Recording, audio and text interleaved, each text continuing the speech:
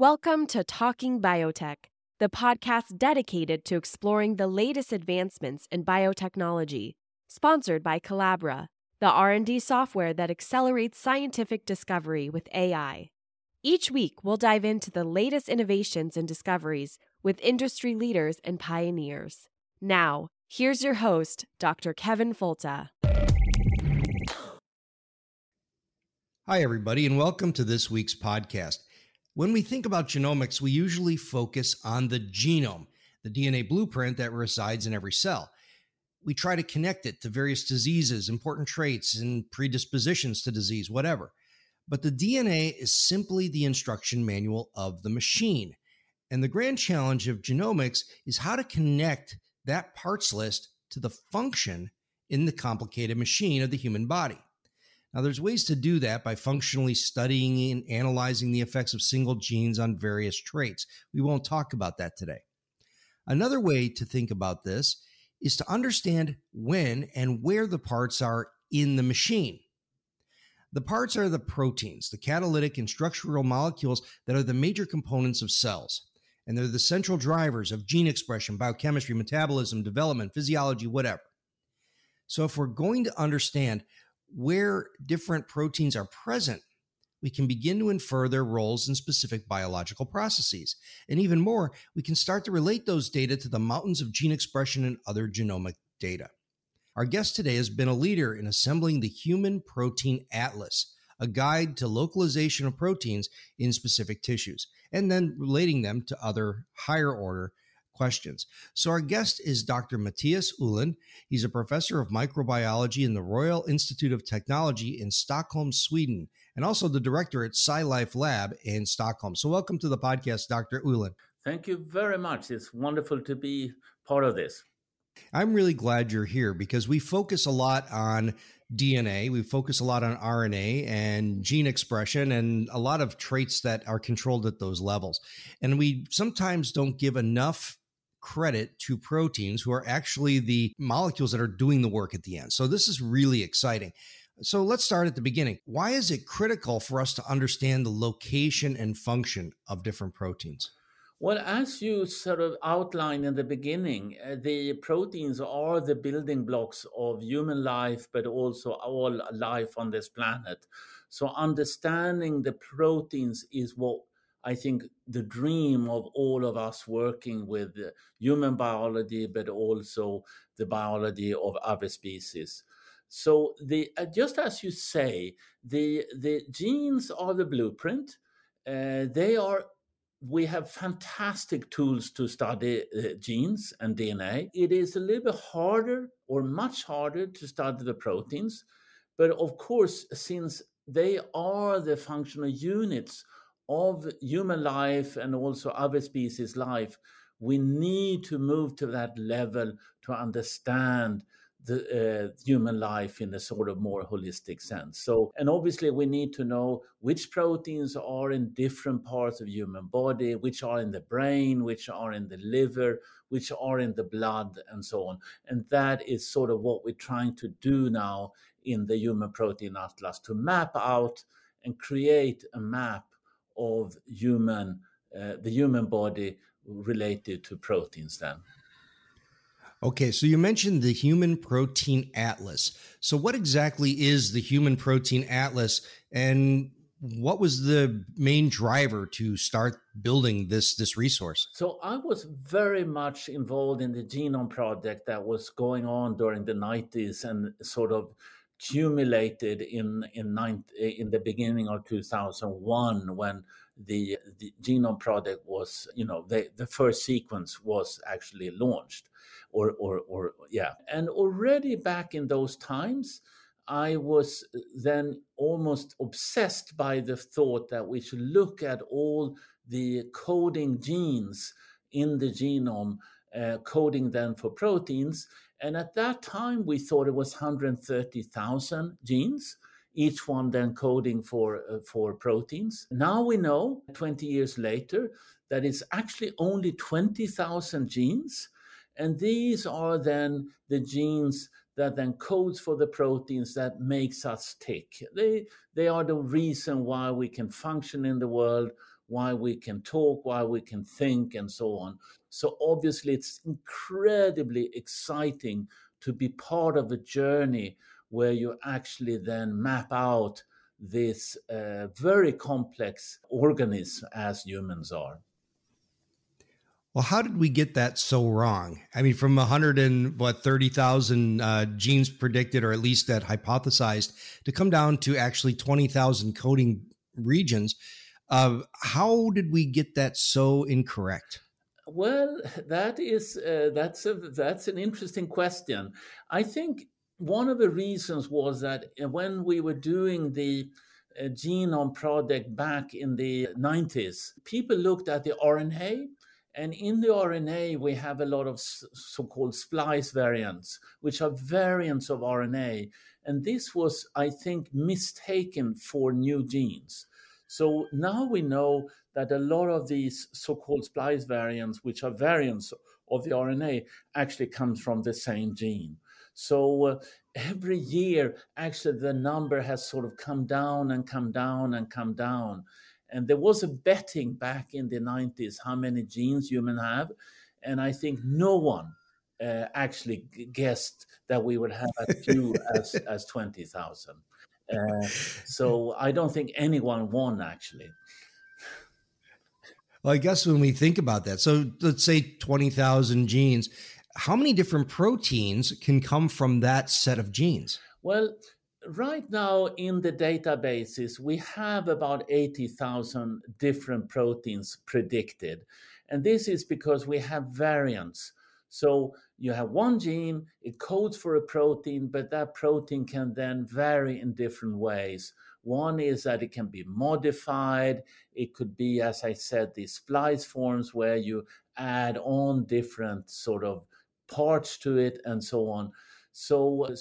But what we are focusing on in the Human Protein Atlas is the sort of redundant proteome, the 20,000 proteins which sort of are coded by the 20,000 genes. And we are not focusing so much on the variation of these 20,000 proteins. Okay, so you're not the variation, but also not really focusing on modification, right? So proteins are sometimes decorated with other types of amendments, like glycosylation or other things that change their chemical properties or their function. And so you're really just looking at the core protein itself. Yeah, that's an interesting statement you do by saying that they change function by modification. This is somewhat controversial. Obviously, modification can make an enzyme to be active or inactive, but I would not say that changes the function of the protein. It's simply an on and off switch of the function. And a lot of the decorations, as you say, the glycosylations also doesn't really change the function in most cases. It's more to make it more soluble or maybe to go to another parts of the human body and so on. But if you actually want to look at the function of proteins, I think it's kind of close to the 20,000 that we now know from the Genome Project. Very good. So the whole goal of the atlas is to determine localization. So how do you do that? I mean, how do you go across a broad section of all the proteins and find out where specific proteins are residing? Yeah, that's so this is, of course, the core of the whole project. And we do that, first of all, what we decided about 20 years ago when we started this project is to make a so-called antibody to every human protein. So an antibody is a protein actually that specifically binds to just one of the proteins in the whole mixture of all the proteins. And this is, of course, very much used in the therapeutic industry, by the medical pharma companies and so on.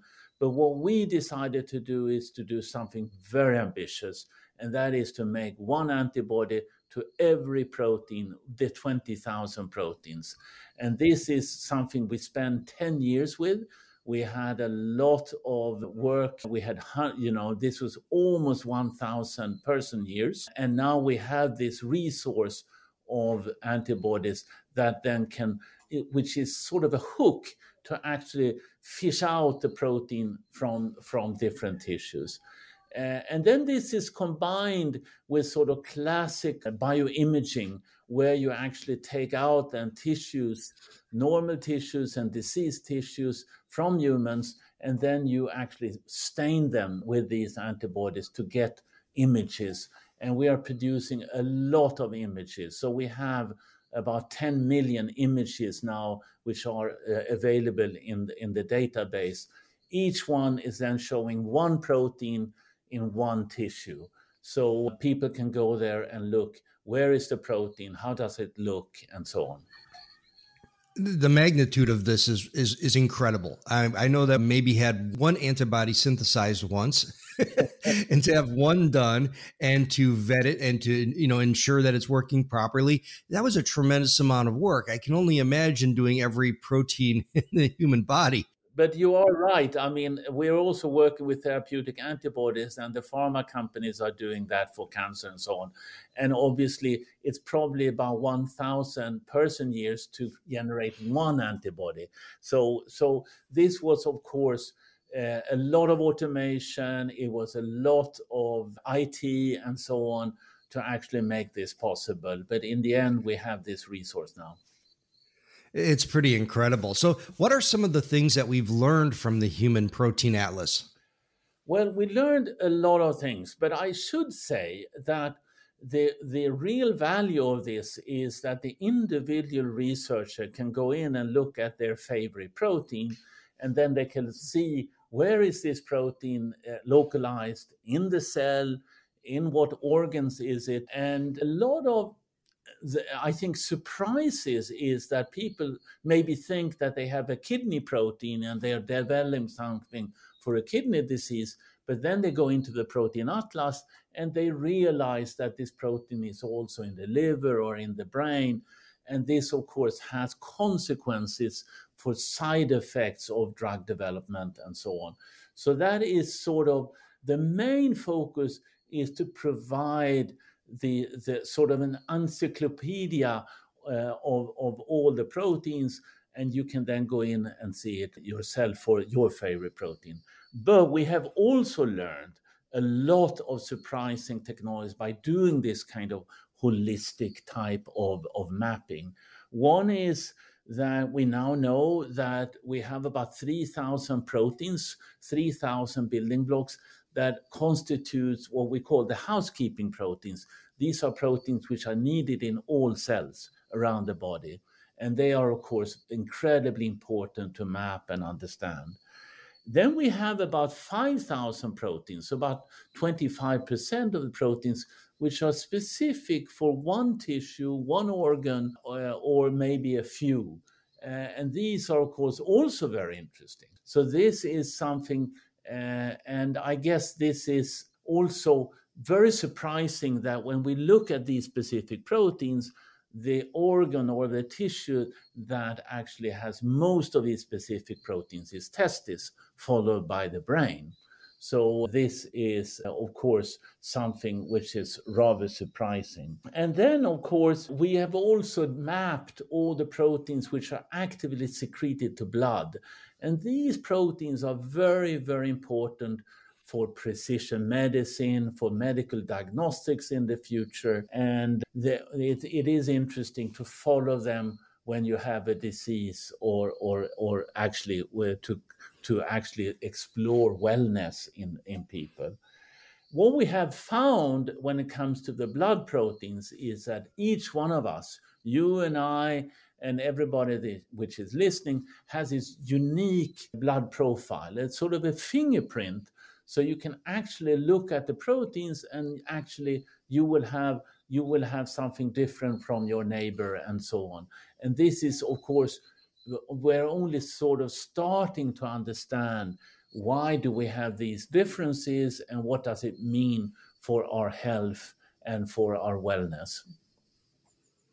Well, that's really, really impressive. It's really interesting to think about. But when we think about an atlas, the reason an atlas is useful, like in a roadmap atlas, is because it has a universal set of guidelines and guidance. And so does the protein atlas provide us with any kind of cross-section across populations, or was this from maybe one person, or is this done from many different individuals that, span a variety of different genetic backgrounds and sexes, that kind of thing? That's a very interesting question. So, when we started this, since this is a rather expensive exercise, and even if we did it on relatively few individuals, it still created 10 million images. We have created 15 million web pages. So, this is a quite a massive project. But we focused on relatively few individuals. But we try to always have an age differentiation and always a gender difference. So you could see both the males and females, but also a little bit also across different parts of the geography. But what we see, which is maybe surprising for many people, is that we are incredibly similar on the molecular level when you look at these proteins in the different parts of the human body. It is almost impossible to at least on the resolution we have to see differences between different people. This is a little bit different from the blood, as I said, where there we can see differences, but in the tissues we are very, very similar. And maybe it's not that surprising, since all of us has to do exactly the same in these tissues. A liver has to be there to detoxify the body, the kidney has to clean the blood, and so on. So we need to have the same function, and we are incredibly similar when you actually look at least at the sort of level that we are looking right now. I guess that's my big question, is that when you're interrogating tissue with an antibody, you're taking a snapshot of that developmental state. And so, do we look across time as well, like where, early development versus late development, and having a sense of what players are there in changing through that? So it is, of course, a very important product to also look during development. It has actually been for us a little bit challenging to get ethical approval for that. So what we have done is that we are now focusing at looking at development in model animals, such as pig, macaques, which are primates, and then also mouse and rat, and try to learn about development by using these model organisms. And again, these model organisms are very, very similar to humans, although there are, of course, quite big differences. But a liver in the pig is very similar to the liver in humans, and so on.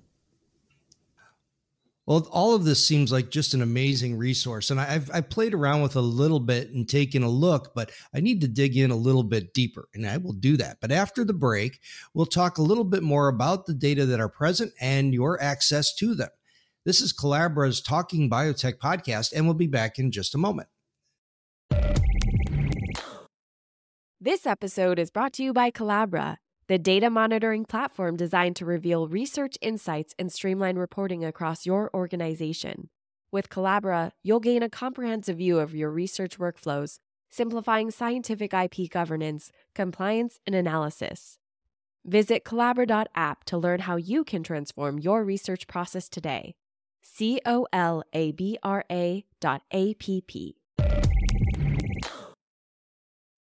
And now we're back on Collabra's Talking Biotech podcast, and we're speaking with Dr. Mathias Uhlen. He's a professor of microbiology at the Royal Institute of Technology in Stockholm, and also the director of the SciLife Lab in Stockholm. And we're speaking about the Human Protein Atlas and this amazing resource, which is an extension of efforts from the Human Genome Project that now talks about the proteins and where they're located through what we've heard is a massive effort to identify when and where they're expressed in different tissues. And one of the real nice hallmarks of this work is that anybody can access it. So why is it important to have this kind of open access biological data? Yeah, so it is very important to have an open access to the data in this kind of projects. And there are three reasons for that. One is that basic knowledge, it should be available to researchers around the world. And obviously, this is very basic knowledge about something that almost everybody needs to know. And therefore, it's important to have an open access. The second reason is that a lot of the future research will be done with artificial intelligence, machine learning, using big data to actually then provide that and explore that and massage the data. And this should be done by different groups around the world. And then, if you have open access to the primary data, that can be exported, and a lot of people can look at the data and actually then learn from that.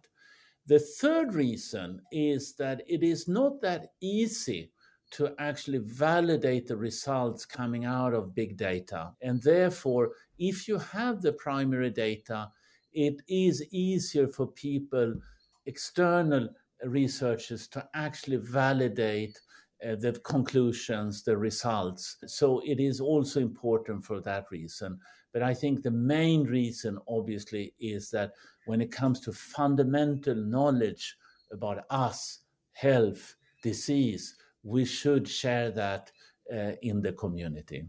And we are very fortunate that the foundation, the Wallenberg Foundation, a non-profit organization here in Sweden that has funded this project, they are very much in favor of open access of data. Well, very good. So when you start talking about open access, we start thinking about applications.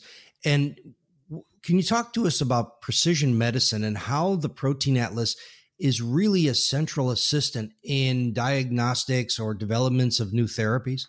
Yeah, so precision medicine obviously is the objective is to allow the right treatment to the right patients and try to move towards a more individualized treatments. And of course, to use then molecular tools, both for diagnostics, to stratify patients so you know how to treat them, but also to monitor afterwards the treatment to see that you're on the right path. And with the new tools that have been developed, we have now fantastic opportunities.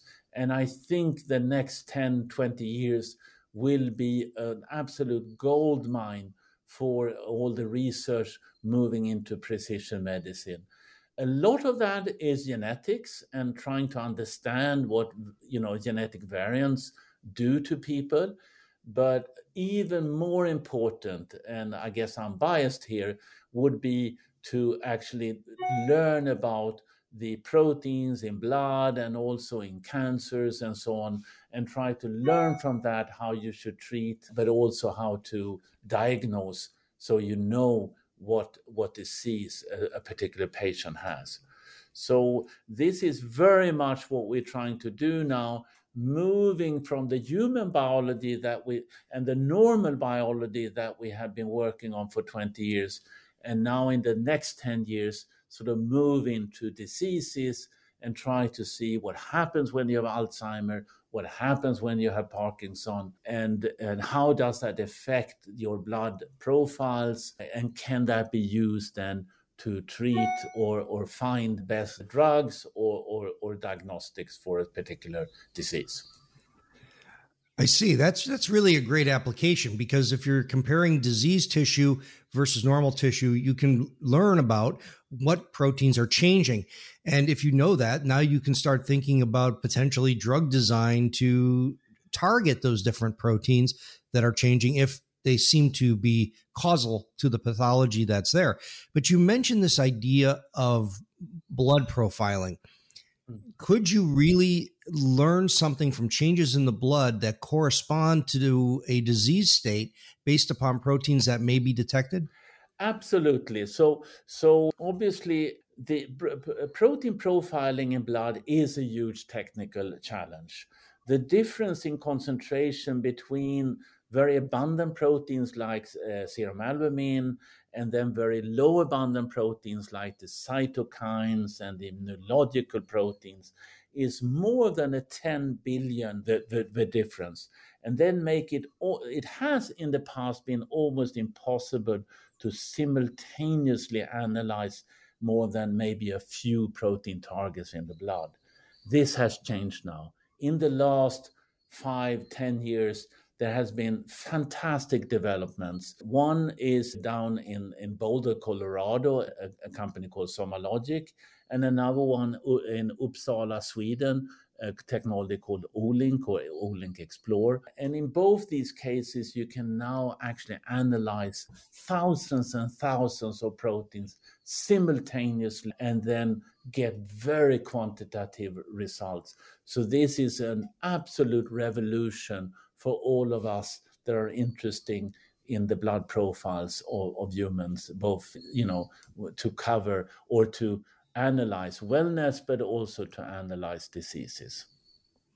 Yeah, and maybe even have some predictive power in saying that we see this particular blood protein come up at an early onset of a specific cancer, something like that. Yeah, so that is, of course, the dream. And that, I would be disappointed if we didn't use these new technologies in a few years and we actually screen ourselves maybe once a year, and we will then actually see if we have cancers or other kind of diseases, maybe long before we have the symptoms of that cancer or some other disease. The challenge here, of course, is something what we call false positives. So when you do screening, obviously, even if you have a few samples that are sort of considered positive, but they are actually negative, you cause a lot of distress in those patients. So it is very important then that you can combine this with a very quick validation to say that you have this disease or not. But this is, of course, something that I am extremely, devoted to be part of developing such tools for the future. Well, you mentioned that images are available for open access, but are there quantitative data? So like, can we tell how much of a protein might be available where, and then those data can be related to other data sets of, say, gene expression or other types of, or metabolic data to understand maybe the basis of disease or other types of, gene variants that maybe contribute to some sort of disease state? Oh, that's a very important question, actually. So one of the disadvantages with the antibody technology is that it is not solid quantitative. It is sort of semi-quantitative, and we've been trying to use something called tissue arrays to make it a little bit more quantitative. We're also combining this with RNA analysis. There is something called single cell transcriptomics and so on, which is much more quantitative. And that actually together can give us rather good indications of the actual levels of a particular protein, both in tissues and of course in blood, because we have these new technologies for blood analysis. When it comes to variations, this is, of course, very important. And again, this is something that it is rather difficult to do on a sort of comprehensive way, except for looking in DNA. But of course, this is something that a lot of people are looking at in a cancer. If you have this variation, this, of course, means that it's more serious and so on. So this is something that is very interesting for the future.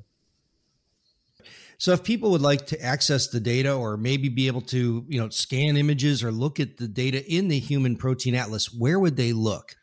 So the easiest way is simply to Google Human Protein Atlas, and then you will end up in the link proteinatlas.org. And there you will then be able to then go in, and if you are interested in a particular protein, you will then search for that one. It's a little bit like Google, and then you will get all the information for that protein.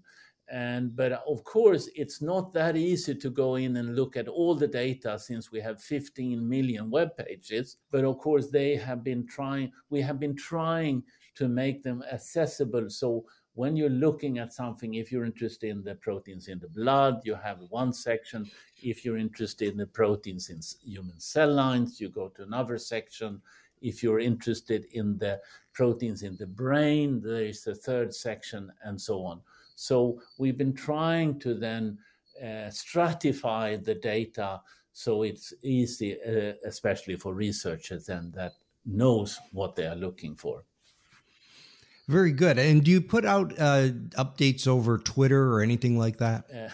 Absolutely. So we have a Twitter account at Protein Atlas, and we also have tried to at the web page also to have news articles, trying to have that at least one news articles per week. But the easiest access would be to go to Twitter and look for at Protein Atlas.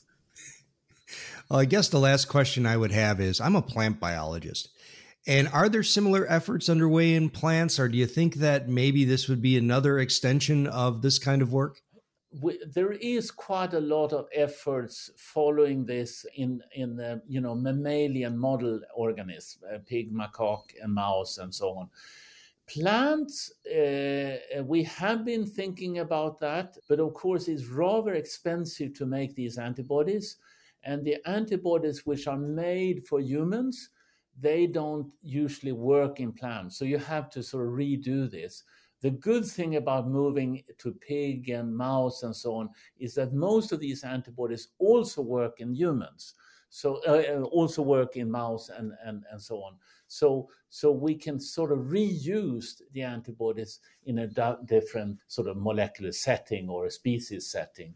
But plants, we have to do it again, and no one has sort of got the funding to do this kind of making antibodies to all the plant proteins yet. Yeah, it would be a couple more decades. So I had to ask just to see if it was on your radar. Well, Dr. Mathias Uhlen, thank you so much for joining me today. It's a fascinating project, and I'm really excited to talk about it and learn that this is really such a great resource. Thank you for joining me today. Thank you for having me. And to the listeners, thank you again for listening to Collabora's Talking Biotech podcast. Check out Collabora's software and the different tools they have to make your laboratory work more efficient and have all of your data in one shared space. This is the Talking Biotech podcast. You've been listening to Talking Biotech, sponsored by Collabra, the platform that bridges the gap between siloed research tools. With Collabra's electronic lab notebook, scientists can work together in real time, sharing data and insights with ease. Revolutionize your research collaboration. Sign up for a demo today at collabra.app, collabra.app.